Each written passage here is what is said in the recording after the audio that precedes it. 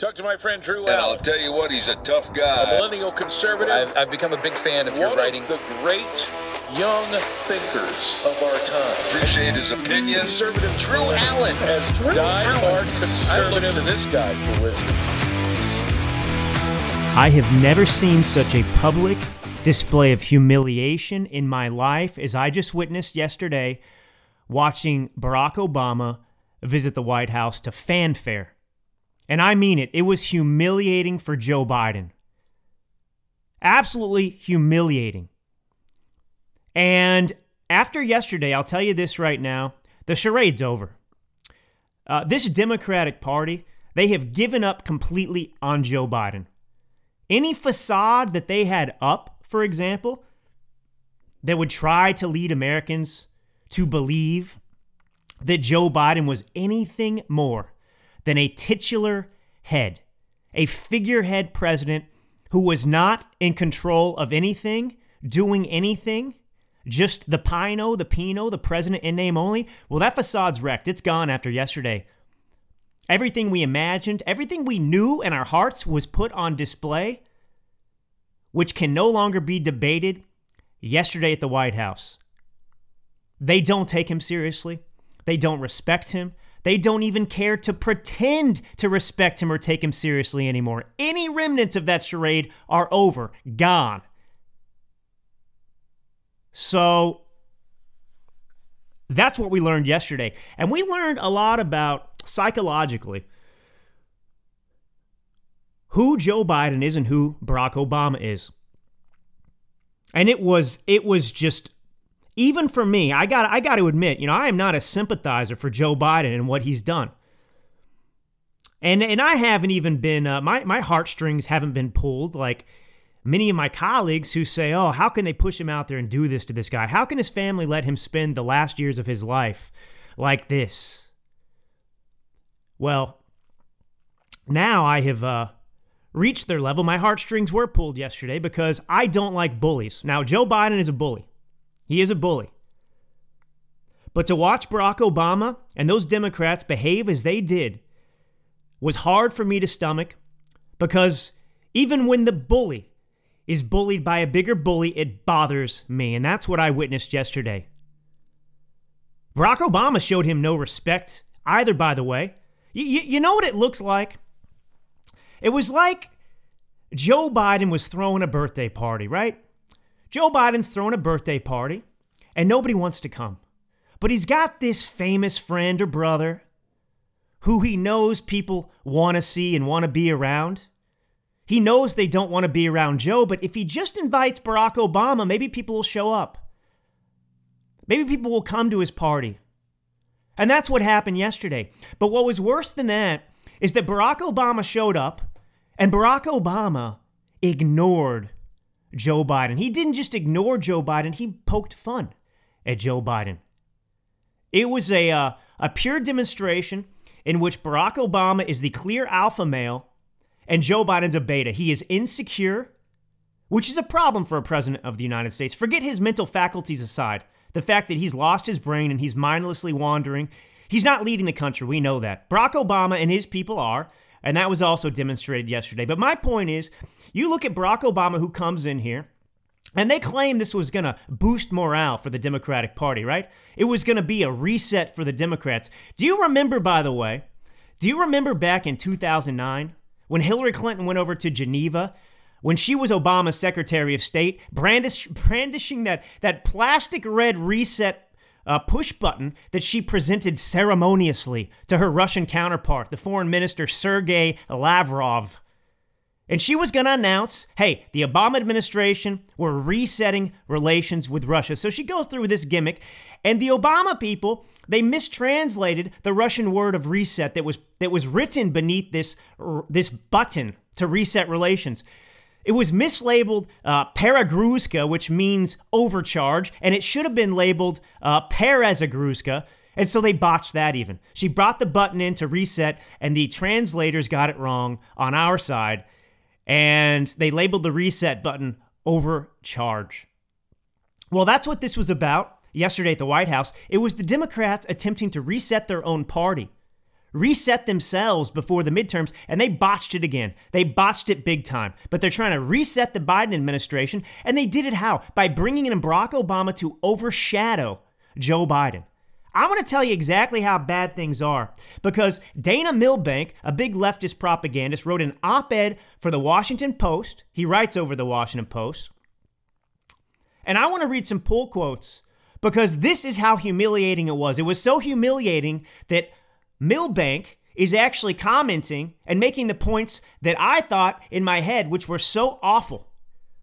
Here's what he says. America desperately needs Obama in the arena. Imagine, by the way, just for a second, you're the president of the United States. You're the Democrat choice. You were ushered into the White House, and the Democrats are all laughing at you, saying that while you're in office, we really need your predecessor. So let me go on. The 60-year-old former president's hour in the East Room brought back the memories of his once-in-a-generation talent and inevitably invited comparisons to his less charismatic and much older successor. Biden still seemed to be playing Obama's understudy. And that's absolutely true if you go and watch that. Biden was playing the understudy. It is so clear that Joe Biden has no self-confidence, which explains everything with his dealings, enriching himself with. He's a pushover. Joe Biden, yeah, he may be a bully, but the guy is a pushover. That's what he is. He's not the popular kid. He's never been the popular kid. He's always been the dumb kid. The kid that wasn't very talented, the kid that couldn't speak, the guy who nobody really wanted to be around, but he found himself in politics, and he played the game, and he played it pretty well to get himself positioned like he is. But he's never been charismatic. And now you got this old guy that everyone's laughing at, and you bring in Barack Obama to boost morale. But what does it do? You juxtapose Joe Biden, who has no charisma and is old and should not, the guy shouldn't be doing anything. He should be retired, playing golf, living his sunset years at home out of the public's eye because it's too embarrassing to see. And you know what? It's like, I don't mean to offend anybody, but I'm using Joe Biden as the example, okay? You know, everyone has had an old relative at some point in their lives. They get to a certain point where they're not really fun to be around anymore. You don't want to be around them. It's a drag. Maybe they're in the nursing home. Sure, you love them, but you don't look forward to going and sitting with them while they eat their applesauce. Because the conversations aren't lively, they've lost their memory. They're not what they ever used to be, but you're around this person. And that's Joe Biden. They are tired of being around this person. Jen Psaki. Nobody wants to travel with him. It's not just they don't want to be seen with a loser. It's that he's intolerable to be around because you know that relative that gets to that point of that stage in their life where they are unbearable to be around. You don't want to be around them. But that's what they're stuck with in the White House, Joe Biden. And imagine how frustrated they are. That's why they're always saying, and think about the way they talk to this guy in the White House. For him to go up and give press conferences and so on and so forth and be like, I'm going to get in trouble. I'm sorry that they're calling me out. You're supposed to be the president of the United States, but he even knows. He knows he's not liked. He knows he's not supposed to be there. And imagine what that does to his mentality as president. That's a danger in itself. But anyway, Milbank goes on. Obama was all smiles, waves, winks, nods, and cocked eyebrows to his ebullient fans, whom he shushed after 25 seconds of applause. Feels good, doesn't it? Vice President Harris remarked. There's Joe Biden sitting there. Nobody wants to be around him. And you've got Vice President Harris saying, feels good, doesn't it, to have Obama back. Milbank goes on. Where Obama was loose, Biden was stiff, standing with hands clasped before him and his lips forming a tight line. Vice President Biden, Obama began. Biden stepped forward and saluted. That was a joke, Obama felt the need to add. Now, this is not self-deprecation anymore when Joe Biden goes around saying he is Barack Obama's vice president. It is a mental issue for him. It's a mental issue for him. And for Barack Obama to come in there as the celebrity at this party and make a joke like that is not funny. It showed that Barack Obama has the audience, is in charge, and Joe Biden looks like a pathetic, aloof loser. Even if it's true, if you care about the country, you care about the Democratic Party, let me give you an example. I got some clout here in conservative circles. Let's say somebody invites me over to their party. A bunch of conservatives are coming over. Maybe I've got a cousin who's kind of weird, and he invites me to his birthday party. He likes me. He's a conservative, and he wants to have a good time. And maybe, yeah, he likes the idea that I'm around. It brings him pride or something like that. So I show up at this birthday party, and I proceed to ridicule my cousin, ridicule him, make him feel bad. I should be there uplifting him, right? That's that person's moment. What I'm trying to say is Joe Biden is president in name, but he's president. And you have a former president come in and basically talk down to the president of the United States. You're not the president anymore, Barack. You should be in there schmoozing with Joe, building Joe up, not going around ignoring Joe. Have you seen the video of this happening? It really is the saddest thing I've ever seen in politics. Barack Obama's smiling. He's shaking hands. Everyone is standing around him. They can't wait. They want to be in his presence, want to touch their god, Barack Obama. Joe Biden's wandering aimlessly. No one's paying attention to him. It's his White House, his East Room. He's the president. He's the host, and no one will talk to him. No one's interested in him. And he looks over and he sees Barack Obama surrounded by people, and he tries to get in on the conversation. And he yells out, "Barack, Barack," and he even grabs onto Barack's shoulder, trying to get his attention. And Barack ignores him completely, doesn't turn his head. Barack knew what he was doing because Barack is an absolute narcissist. He knew that he was loved, and he loved that that was happening. He was happy to make jokes at Joe Biden's expense because in his head, when he's not in the White House, he's laughing.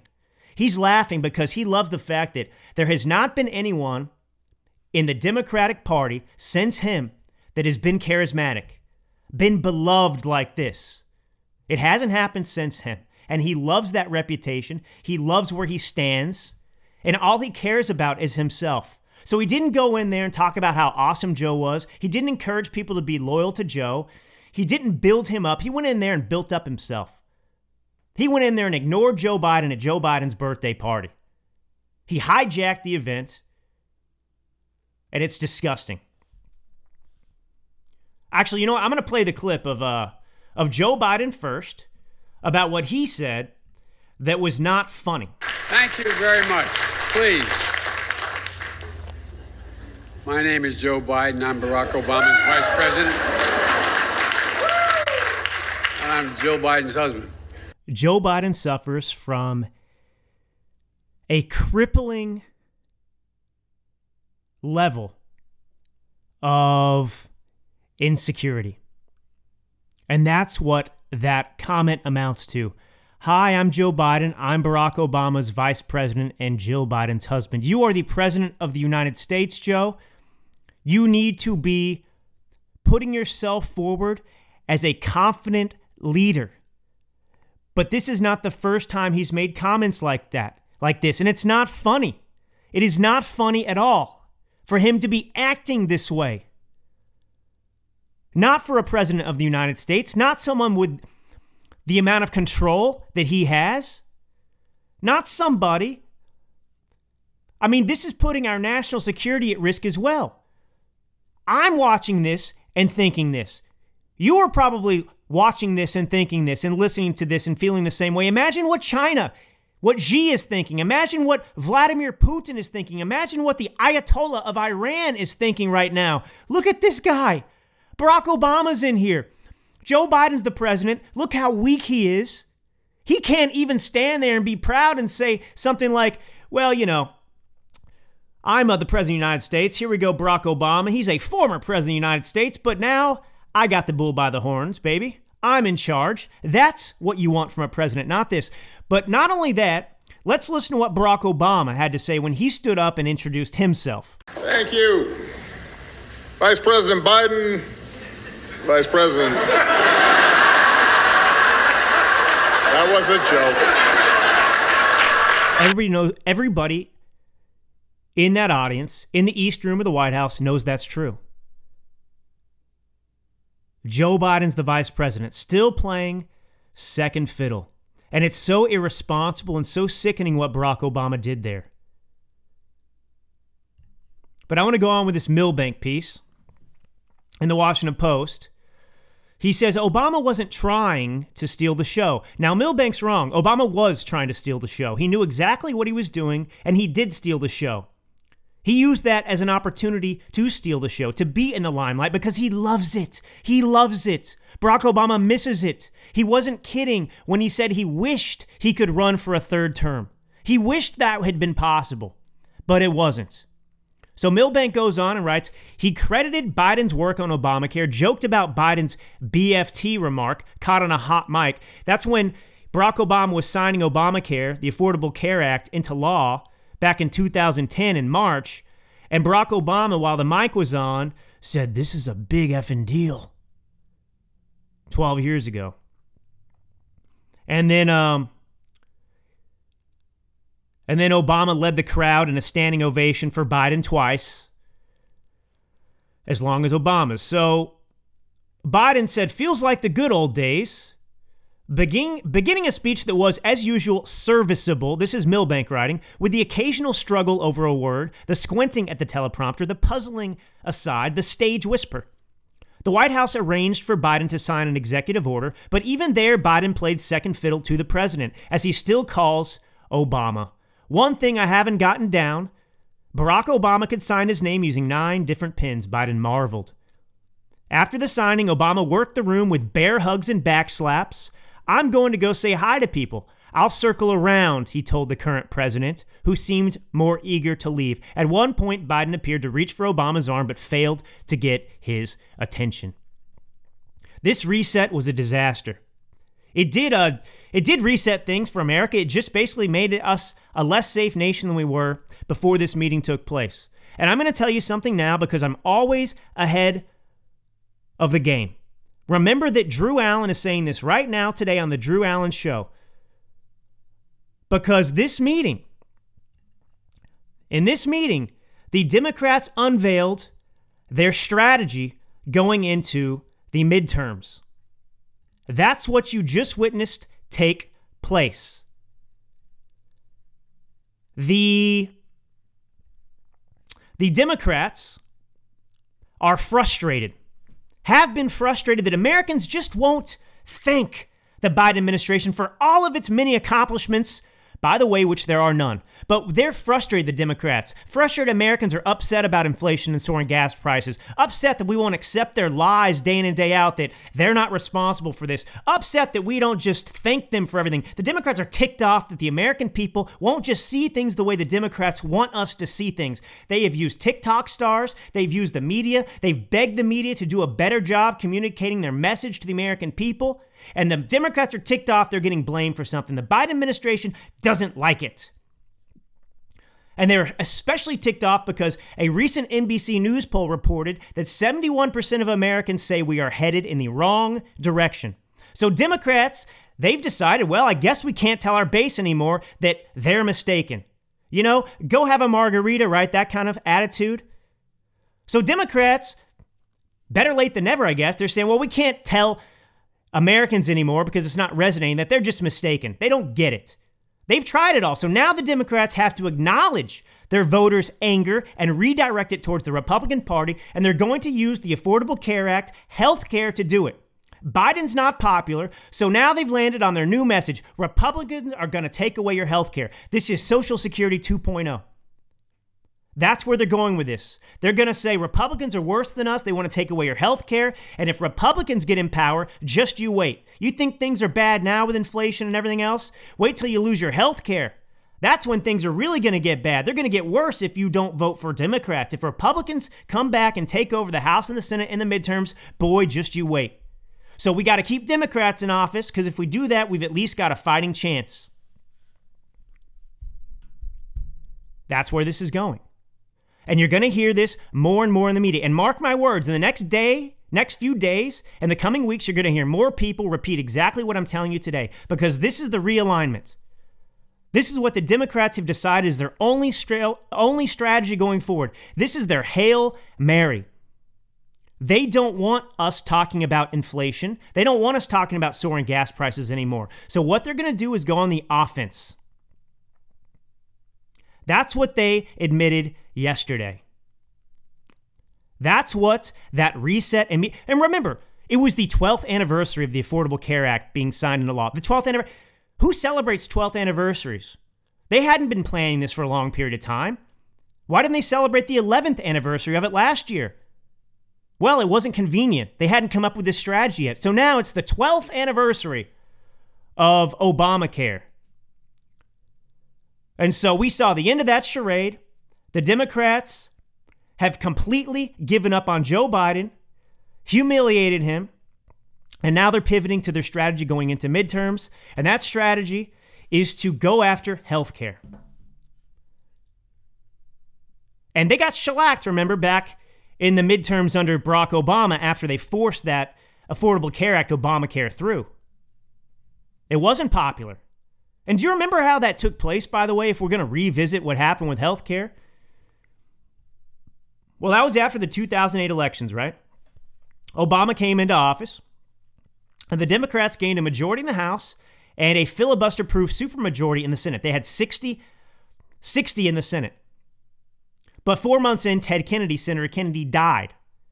And then in August of 2009, a Republican, Scott Brown, he won the seat left vacant in a special election. So they were counting on using their supermajority, filibuster-proof majority in the Senate to get this Obamacare legislation passed. Well, that went out the window. So they had already passed a bill in the House for Obamacare and one in the Senate. But in order for that bill to be sent to the president's desk, that would be Obama's desk at the time, they had to reconcile things. The House had to edit and the Senate had to edit and make sure their bills in the end were the exact same. They had to agree on one bill to send to the desk. That's what happens. The House passes a bill, the Senate passes a bill, and they get together and they have to agree on one bill. But the House and the Senate, well, the House wasn't happy with the Senate bill. They wanted changes. But because they didn't have a supermajority in the Senate anymore, they couldn't make changes on their end or force the changes because then they'd have to go back and forth between the House and Senate again. And they couldn't get the Senate to vote anymore because they didn't have the supermajority. So before they sent the bill to Obama's desk, so here's what happened. The House agreed without making the changes they wanted. They agreed to accept the Senate's bill so they didn't have to go back and vote again. So they agreed to use the Senate's bill and submit that to Barack Obama's desk for signature. But the agreement they made was that the Senate was going to use reconciliation, a Senate process, budget process, to amend the bill, to put some of those goodies and things that they wanted in the America Affordable Care Act in there, that they couldn't otherwise have gotten into the bill. So to make the House Democrats happy and the other Democrats happy, that's what they did. The Senate used reconciliation as an amendment bill. So Obama signed Obamacare, the Affordable Care Act, and then he also signed this amendment bill through the reconciliation process called the Reconciliation Act, they called it, to pass Obamacare and give it to us today. And it's been an absolute disaster. Absolute disaster. Premiums have gone through the roof. And basically what Obama did is, he claimed, well, we have 12 to 20 million people without insurance. So what he did is, instead of focusing on those 12 million to 20 million people and crafting something to take care of them, he destroyed the entire system. And he forced 30 million people off their insurance plans to get 12 million people insured. It was always about control, and there's nothing bigger and more important for the government to control than health care. And it was such a disaster. I mean, deductibles skyrocketed, $6,000 to $10,000 before insurance even kicks in. So you might as well have not even had health care. You paid more for inferior health care and service. And remember that website, Obamacare website? The taxpayers, we forked out $634 million to develop that Obamacare website, and it had glitches. It wouldn't work for weeks and weeks and weeks. It was an embarrassment. And passing Obamacare was a disaster for the Democrats. They got routed in those midterm elections. We took back the House and the Senate. It was an absolute shellacking. But Democrats have decided this is the path they're going to go forward with, to distract us and to give them something to run on. So they can't run on their policies. They can't run on what they've accomplished because they've accomplished nothing. They've hurt the American people. So now they're calculating we're going to make expanding health care. That's the issue. That's the only issue we're going to campaign on going into this because CRT didn't work out. We saw the Republicans take back elections there, the governorship, lieutenant governorship. Virginia went from dark blue to bright red overnight because of the Democrats. And we're seeing this in local elections now as well. In Wisconsin, we just won an election. I mean, I'll get to some of those in a little bit. And we've got to get into the Durham report and what's going on with the Democrats. But just remember, you heard it here first. This is the campaign issue now. That's what that meeting was about. The 12th anniversary of the Affordable Care Act. Well, they're banking on the fact that enough Americans now depend upon, believe that, the lie that the Affordable Care Act, well, that's the best thing that ever happened to health insurance. And they're banking on the fact that Americans are stupid enough to believe that Republicans are somehow going to take away their health care, just like they threatened every year for decades that Republicans were going to take away Social Security. We wanted old people to die. That's where they're going. This is Drew Allen. I'll be right back.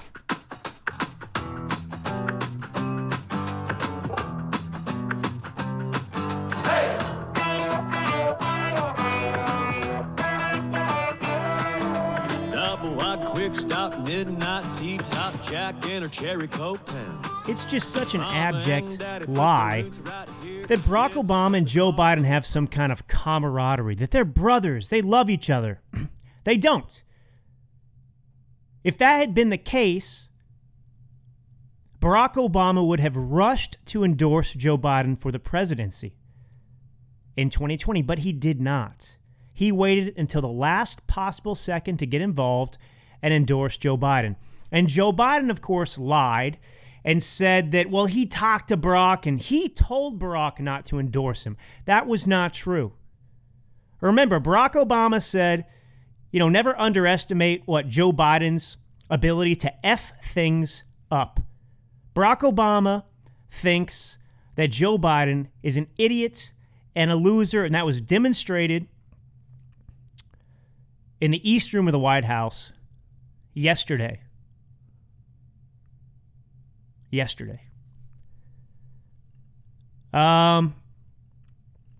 don't know. I might have more to say on this in a little bit, but let's move on for a minute here. There's other important things I want to talk about, but I'm just so miffed by that because as a person who despises bullies and has basically dedicated my life to taking the side of individuals and defending those who feel like they can't defend themselves, and that's honestly why I've gotten involved in this too. Because a lot of people out there are afraid to speak up, and they're looking for people to encourage them and to give them a voice. And I do strive to do that. I take that very seriously, but I also am speaking because I want to encourage others of you listening to do the same, because the more of us, the better. The more of us, the better. We all have to speak up. And I actually do have your back. And you can have someone else's back too, and that's how it works. But I'm looking at this situation, and I just despise. I really hate bullies, and that's what took place here. Barack Obama's a bully.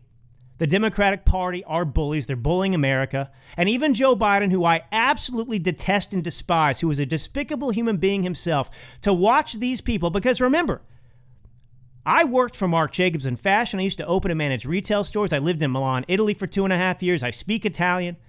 I've worked amongst people who are the most arrogant people in the world. I had a production company. I acted. I wrote screenplays. I produced a movie. And I have been around these people in Hollywood, which is representative of what takes place in D.C. And I know these people intimately, and I despise them. That's why I want nothing to do with Hollywood. That's why I want nothing to do with it. And I'm not a guy who spent my whole life being bullied, but I've watched bullies and I've stood in their way. I've never wanted to even be associated with anyone like that. Arrogance, condescension, I despise it. And that's the beauty of conservatism and our thought process. We celebrate Americans. We lift them up. We believe that the American people have the right, the constitutional right, to dictate and run their own lives. But Democrats are arrogant. They're the bullies who believe fundamentally that Americans are too stupid to run their own lives. The old plantation mentality. The slaves are better off and happier in a system in which their lives are governed by others, us, the plantation owners. And I reject that, and we reject that, and that's the fundamental battle we're in today.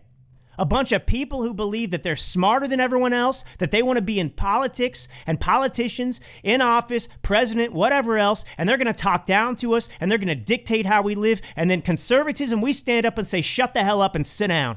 We have unalienable rights. You pieces of garbage in the government, you work for us, not the other way around. But the Democrats, that's where their heads are at. Up their AWSs, by the way. But this is the fight, and it's got me fired up and mad because nothing makes me angrier than bullies, and that's what we're experiencing today. Americans are being bullied by the government. They're spending our taxpayer dollars like drunken sailors. They're ruining our lives. Inflation, wiping away months of our income. Laughing at us, telling us not to worry about it. It's not their fault when they're responsible for it. They're telling us to buy electric vehicles while they drive up the prices of oil. And they're telling us, thinking we're stupid, it's not our fault. We got to move to windmills. I've had it. I've had it with this crap. All right. Calming down here. What else was I going to talk to you about today? There's some good news before I get into a couple other stories. Amidst all this crap and the Democrats going for their Hail Mary here to try and use, the Affordable Care Act and health care as their, next Social Security 2.0, well, they're plummeting, not just in the polls, but in the real world. Maria Lazar, well, she defeated a liberal incumbent in Wisconsin. She ran against Lori Kornblum, who was the incumbent there in Waukesha County. Or Waukesha is the city, I guess, for a seat on the Court of Appeals. She won, Maria Lazar, that is, the conservative, defeated the liberal 55% to 45%, 158,290 votes to 131,863 votes. And now this is Waukesha, where the BLM activist, if you recall, mowed over people at that Christmas parade.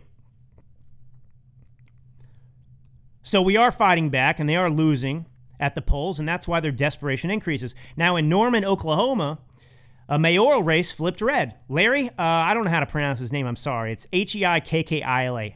Heikkila? Larry Heikkila, well, he received 53.39% of the vote, while Brea, another incumbent, Brea Clark, received 46.61%. Like I said, Brea Clark was the incumbent, a Democrat. And under Clark, by the way, the Democrat incumbent, Norman, Oklahoma, was the first city there to issue a mask mandate. And Larry Heikkila, the Republican, campaigned on increasing police funding amongst cleaning up homelessness issues, and he won. Now, this is Cleveland County in Oklahoma. Trump got 55.7% of the votes. Oklahoma's obviously conservative. It's Republican. But that is not anywhere near the most Republican county. Trump got 55.7% of the votes, so not overwhelming there, but it was Trump country. But this particular town, obviously, Norman, they had a Democrat there as the mayor. And he lost. Or she, I don't know who this person is, but Brea Clark lost to the conservative. So that's some good news. Now, more updates here on the unfolding Durham investigation. This is going to hinge on, I think this is taking place in maybe a D.C. Court of Appeals. I forget, but there's a judge there. I don't know what his affiliation is. I'll look into it a little bit more in further programming. But anyway, this goes back to what we talked about here time and time again. So you have Sussman, who worked for Perkins Coie. He was a lawyer there, and he worked alongside Mark Elias. Now, when you hear Mark Elias, he's out there talking about defending democracy. He left the Perkins Coie law firm. He was a partner there. And he is a despicable reprobate, and I understand why he's insecure, because his doppelganger is Jabba the Hutt. But Mark Elias, never forget this. If Sussman's guilty here, so is Mark Elias. But Mark Elias departed the Perkins Coie law firm and started his own practice to try and distance himself from what he was involved in the collusion that took place in the 2016 election, working for and with the Hillary Clinton campaign to frame Donald Trump with Trump-Russia collusion. But anyway, nonetheless, Sussman, his partner, Mark Elias's partner right now, he's the one that's been indicted.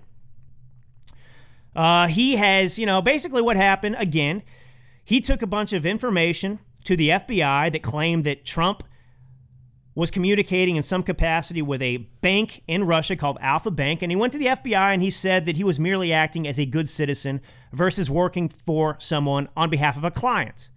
And so last September, a federal grand jury indicted him over this lie. So he's fighting this. Now, Sussman's attorneys have tried repeatedly to claim that Sussman never lied to the FBI, but Monday's filing by Durham provides evidence to the contrary.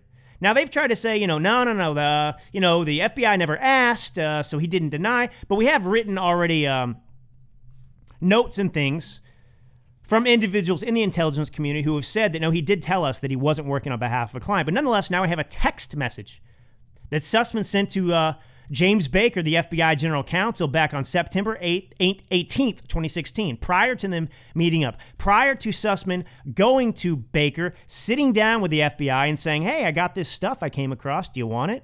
It's damning about Trump. He's colluding with Russia. So he sends a text message to Baker ahead of this meeting and says, Jim, it's Michael Sussman. I have something time sensitive and sensitive I need to discuss. Do you have availability for a short meeting tomorrow? I'm coming on my own, not on behalf of a client or company. Want to help the borough. Thanks, the text read, as seen in the filing. So there we have it in writing. Michael Sussman's a liar. He lied to the FBI. And then his lawyers are lying again, saying that this didn't happen. But now we have a text message in writing proving that he did in fact mislead the FBI and tell them he wasn't working on behalf of a client before the meeting and during the meeting. And this gets into the Steele dossier as well, because they brought Michael Steele in early before he developed the PP hoax and all that sort of stuff and submitted that to investigate Trump. Well, Sussman met with Christopher Steele in the summer of 2016, who's the author of the infamous Steele dossier, compiled on behalf of the Clinton campaign. And what was the purpose of the meeting? Well, Sussman went to get this Steele dossier off the ground and started. So the defendant Sussman is testifying before Congress that the purpose of his meeting with Steele was to vet Steele for the Clinton campaign, to see if, his knowledge of national security matters, that he would be a good fit, that he was but so he testified, Sussman, that during the meeting with Steele, it's crazy reading these court orders. I got to get it right. So he testified that during the meeting, the defendant told him about the Alpha Bank allegations. So this is Steele. Steele is saying that he met with Sussman, and Sussman told him about the Alpha Bank allegations. Steele then testified that after the meeting, personnel from Fusion GPS tasked Steele to research and produce intelligence reports about Alpha Bank, which he did. So this was the beginning of that phony Steele dossier. He put the Alpha Bank info in there, and that was the purpose of this meeting. The Clinton campaign was behind all of it. And Clinton is trying to keep herself out of prison right now and out of the spotlight. That's what this is about. So Durham, by the way, wants to put this information about the Steele meeting. He wants to submit this to the court. So let me read this. According to U.S. government records and public information, Steele also later provided the substance of the Alpha Bank allegations to personnel from the U.S. State Department, and Fusion GPS provided such information to an official at the U.S. Department of Justice. So this Alpha Bank stuff and Steele, they used this to go after Trump. And Durham's decision to include this information in his latest finding suggests that he plans to describe at the trial how the Clinton campaign tried to dig up dirt about then candidate Donald Trump and his ties to Russia. So this goes beyond Sussman and Perkins Coie. This is going right back to Hillary Clinton herself. And that's what they're fearful of, afraid of. We'll see what's going to happen with this, but you know and I know that Clinton should be in jail for this. And she was behind it all. And Barack Obama was involved as well. And this just gets deeper and deeper and deeper. But unfortunately, it takes forever to investigate and do this. And that is given the fact all of the lack of, what am I trying to say? Cooperation with Democrats and so on and so forth. But this is why we need special investigations into all of this. That's why when the Republicans take back the House and Senate, we have to have our own special prosecutor to look into all of this, in addition to Joe Biden. Now, Joe Biden, speaking of Joe Biden and this corruption going on. Now, this is where this needs to go.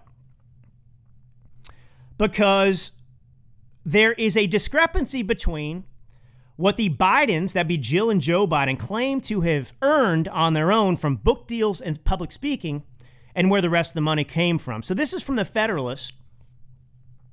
So Joe Biden and Jill Biden, look, they have this S-Corp set up, right? I mean, whatever. You start a corporation, S-Corp's just one of them. It could be one of the others. But they had an S-Corp set up, or a couple, one each. So he had a Celtic Capri Corp, and she had Jacopa Corp. Now, they had these S-corporations set up shortly after Biden's departure from the office of vice president. Now, their corporations contained, well, let me read it this way. Those entities, their corporations, S-corporations, his and hers, contained more than 13 million of the 17 million the couple had reported in income after Biden left office. So Biden gave us his individual tax returns, which did not delineate where the money came from. It did not show the S-Corp income, all right? This is at the heart of this. So he claimed to be transparent, but in fact, he was hiding where his money came from because he didn't reveal what the S-Corps contained. So, then presidential candidate Biden, he bragged that his, look, they went after Trump forever, right? He needs to give us his tax returns and so on and so forth. And meanwhile, Biden bragged that he released his tax returns with a historic level of transparency is what they called it. But the truth is, like I just said, he only released his individual returns. Those returns didn't provide any details regarding the source of most of his income, which was the dollars that flowed to him and his wife via the S-Corps they set up. And of course, the media wasn't interested. They ignored this, obsessed with Donald Trump's tax returns, but not interested or curious about this at all. So here's the deal. So the media basically just accepted this premise that Joe and Jill raked in $13 million from a book deal to generate this sudden, huge increase in income. But it doesn't add up because their book sales were dismal. Now, US Today published this fact-check piece before the election, covering up for the Bidens like they did, suppressing the Hunter Biden laptop store and everything else. But here's the fact check from USA Today. $15.6 million from speaking fees and book deals in the years 2017 through 2019. And more than $10 million of that total income was profits from Biden's memoir, Promise Me Dad, and $3 million in profits from Jill Biden's book. Give me a break.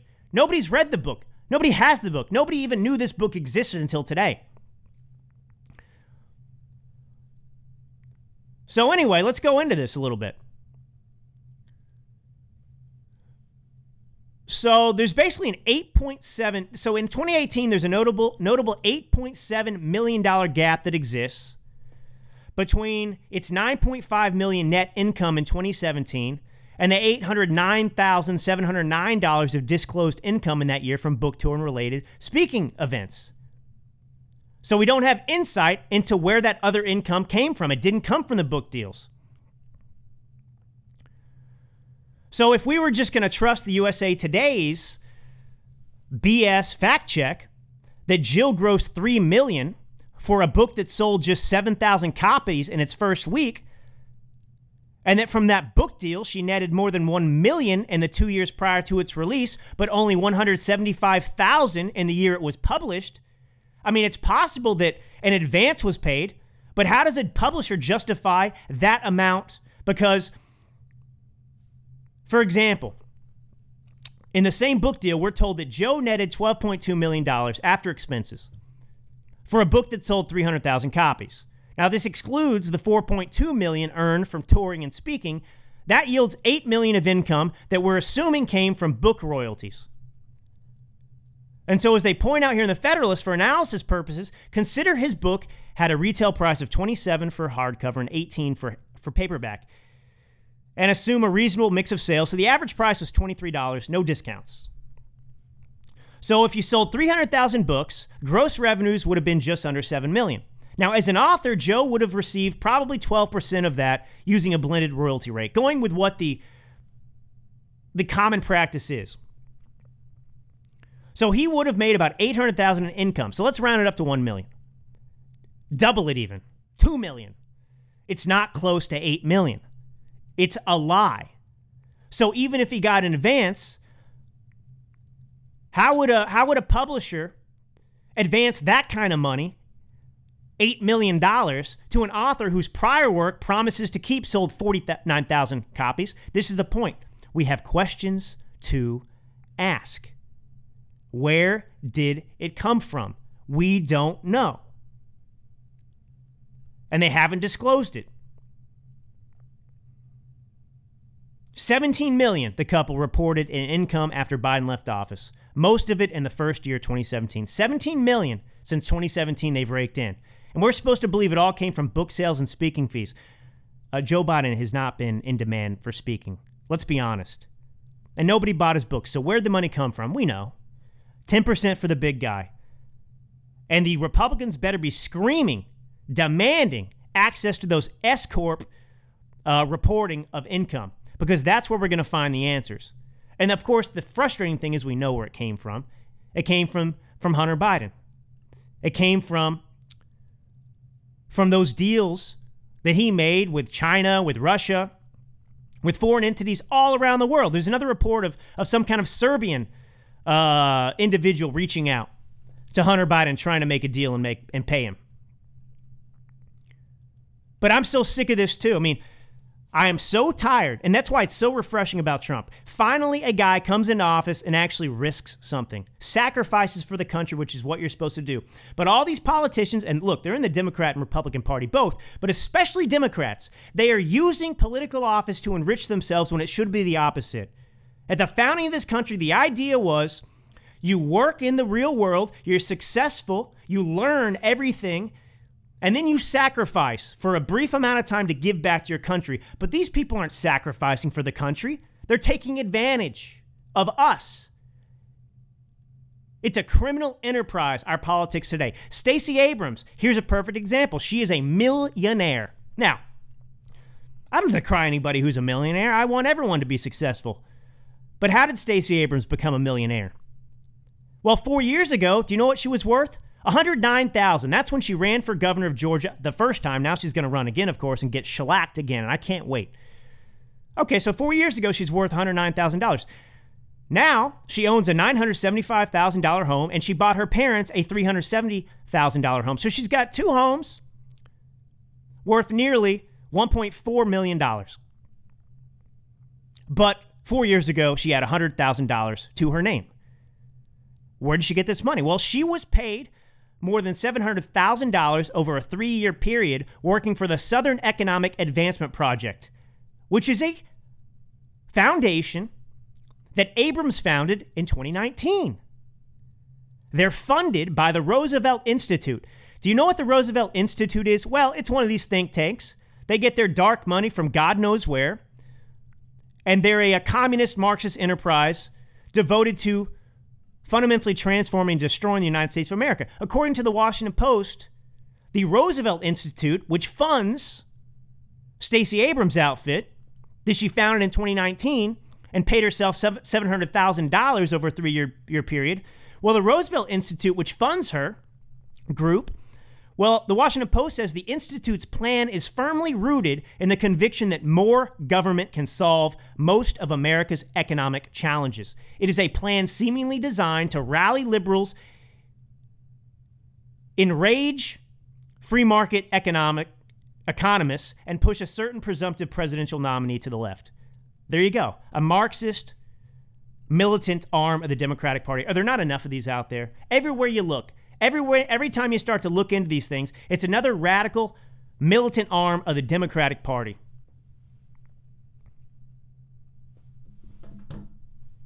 But I've just had enough of it. Absolutely had enough of it. And I'm tired of unelected people running this country. And that's what we learned, too, to go back, circle back, if you will, to that embarrassing display with Barack Obama and Joe Biden, the Democrats, humiliating Joe. Joe doesn't know what's going on, but he was elected to be president of the United States. I mean, presumably. You know where I stand on this. But he's not running the country. Unelected bureaucrats are running the country. And it was clear, too, that the Democrat Party is still Obama's party. It's not Biden's party, it's Obama's party. So as much as they say, oh, we've got to rip the Republican Party, it's Trump's party, that can't be anymore. Well, Barack Obama still runs the show with the Democrats. But he's going to come out and try and endorse people. And, you know, unlike Trump, who does have the Midas touch, when he touches people, when he endorses them, they tend to win. When Barack Obama comes out and endorses anybody, they tend to lose. Because Barack Obama is a different beast. He's a self-serving megalomaniac. His influence does not extend beyond himself. That's the truth. That's the truth. And I'm so excited, by the way, about Sarah Palin to come back and run. That's something I didn't have time to get into the other day. But she's running for a congressional seat in Alaska, and I'm excited. She was ahead of her time. She spoke her mind. And let's be clear. Let's be clear. She did not lose the presidential race against Barack Obama. That was lost by John McCain. She was the VP. Nobody's voting for or against a VP. It's about the president. John McCain lost that, not her. And the ground game has changed so much since then. What we lost with dignity, Trump came along and changed everything. And before Trump, Sarah Palin was speaking her mind. But she was gagged, essentially, by the McCain campaign. And I think she's going to win that congressional seat, and I'm excited for her to come back into politics. I'm very excited because the Republican Party's caught up with her thanks to Trump, and we're free to speak our minds, and that's what Americans need and want and desire. So there are exciting things happening out there, and there are infuriating things as well. But I'm just done with the bullies. And there's only one way to deal with a bully. How do you do it? How do you deal with somebody who's a rabid bully, somebody mean and cruel who's just taking advantage of people, who's so arrogant? Well, you have to get in the alpha male role and put them in their place. That's the only way. I've learned this in my life to deal with bullies, and I'm happy to do it. I don't look for confrontation, but you ask any of my friends, I'm a confrontational dude. And I understand some of these people, the only way to deal with these jerk-offs is to make them fear you. Make them fear you. And that's my policy towards these people. You want to treat somebody around me in my circle and you want to bully them, I'm going to step in there and intercede. And you're going to look me in the eyes. And you're not dealing with some beta who's going to bend over, bow down, whatever you want to say for you. Because these people go through life having their butts kissed. They never have to encounter somebody who doesn't have that mentality. And that's what we have to be in the conservative side. With the culture wars and everything else, dealing with Disney, they're bullies. And they get away with it because we are being pacifists. This isn't about violence. This is just about standing up for what's right and true. We let them run roughshod over us and treat us like crap and dictate to us how we live our lives and project and coerce us into accepting whatever they want, and we just accept it. Meanwhile, they're totally intolerant. So the days of tolerance have to end because we're talking about values. We're talking about our country. No more of this. No more of this. Barack Obama's a jackass. So is Joe Biden, but Barack Obama's even a bigger jackass. As are these bullies in the Democratic Party. And they will take advantage of you and me and this country until we say enough is enough. Until we stop being fearful and make them fearful of us. That's what we have to do. But anyway, God bless you all. I'm glad to be with you again today. I couldn't wait to get in here and talk about all that information. I'll be back with you soon. I've got some articles to write. Subscribe, by the way. Go to drewthomasallen.com. It reroutes you to my Substack page. Subscribe there if you want to get no spam, just notifications. When I have these articles released and so on and so forth, you'll know they're out there and be alerted to things. And also, who knows what's happening? This is an exciting time for me. I'm doing more and more TV. I am more and more in demand by the day. And I want to make sure that you're there with me. All right, this is Drew Allen. your fearless millennial leader here. God bless you all until next time.